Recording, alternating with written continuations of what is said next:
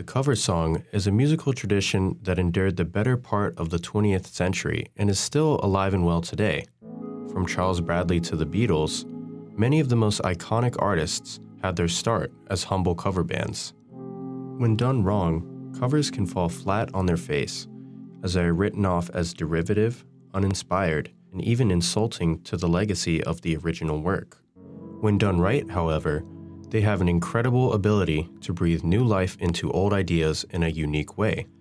The best covers are so recognizable that listeners mistake them for original songs, like the Animals version of The House of the Rising Sun. Others are so striking that they become the standard.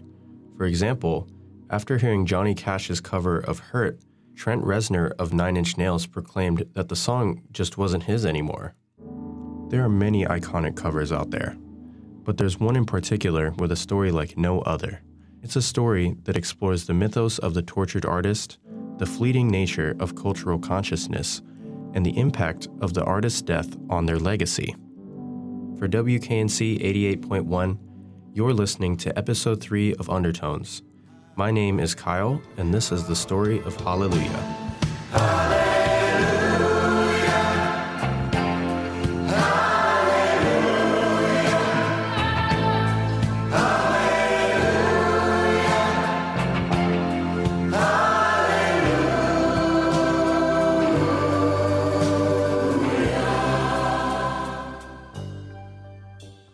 That was an excerpt from Leonard Cohen's Hallelujah, and it's where our story begins.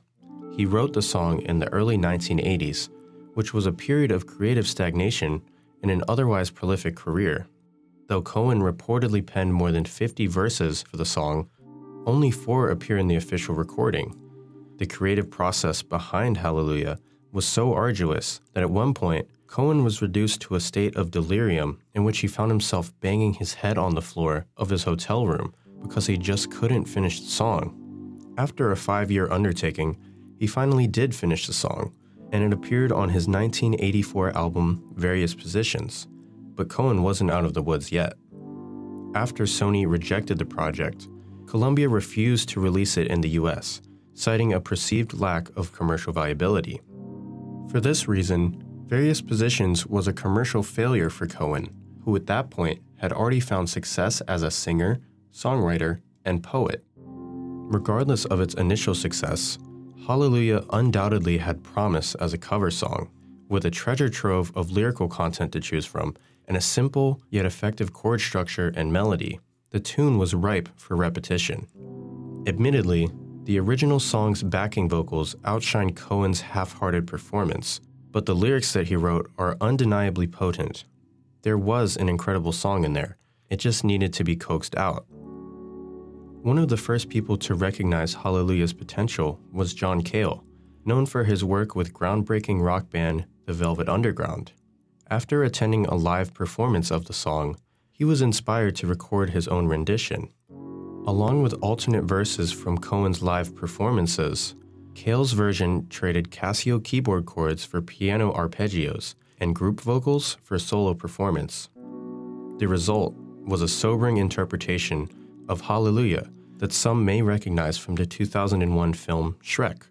John Cale's Hallelujah was first released in 1991 on a tribute album called I'm Your Fan, in which popular bands like R.E.M., Pixies, and Nick Cave and the Bad Seeds covered Leonard Cohen's music. I heard there was a secret chord that David played and it pleased the Lord, but you don't really care for music, do you? It goes like this: the fourth, the fifth, the minor fall, the major lift, the baffled king composing hallelujah,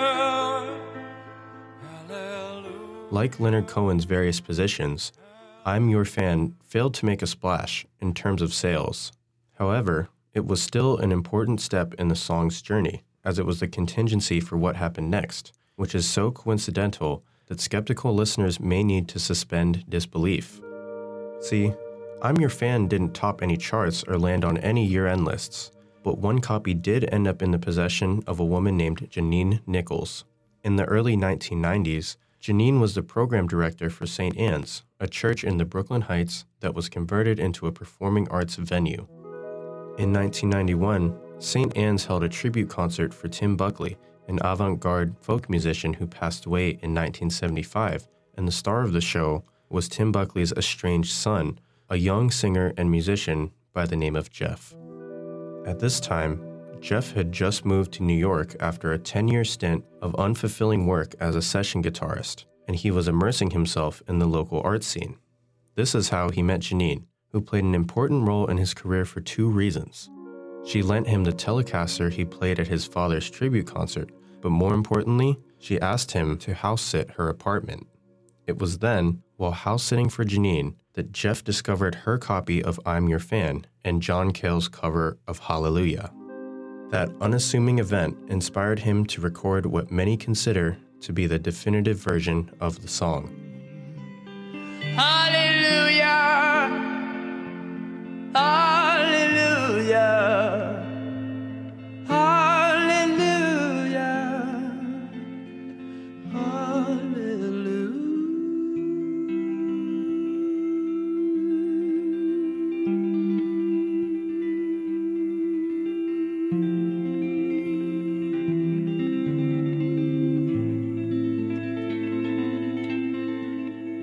With its chilling guitar arrangement and ethereal vocal performance, Jeff Buckley's Hallelujah is a far cry from its source material. It appeared on his debut studio album Grace in 1994, and while it was lauded by critics, the LP wasn't flying off the shelves at the record store. Like Various Positions and I'm Your Fan, Grace failed to capture the attention of the public, and 10 years after its initial release, it seemed as though Hallelujah would remain a hidden gem forever. That is, until Jeff Buckley's tragic and untimely death in 1997. At this time, Jeff was in Memphis recording his second album and follow-up to Grace. One night in May, he waded fully clothed into the Wolf River Harbor while singing Led Zeppelin's Whole Lotta Love, and that was the last time he was seen alive. His body was found several days later. At age 30, his autopsy found no trace of drugs or alcohol in his body, and his death was ruled an accidental drowning.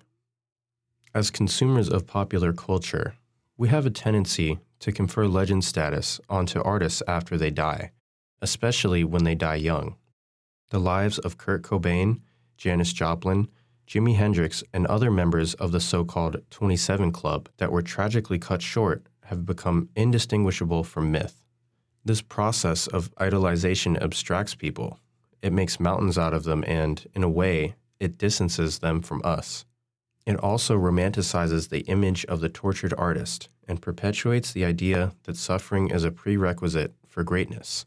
But it's important to remember that at the end of the day, these legendary artists were just people. For better and for worse, this is what happened to Jeff Buckley after his death.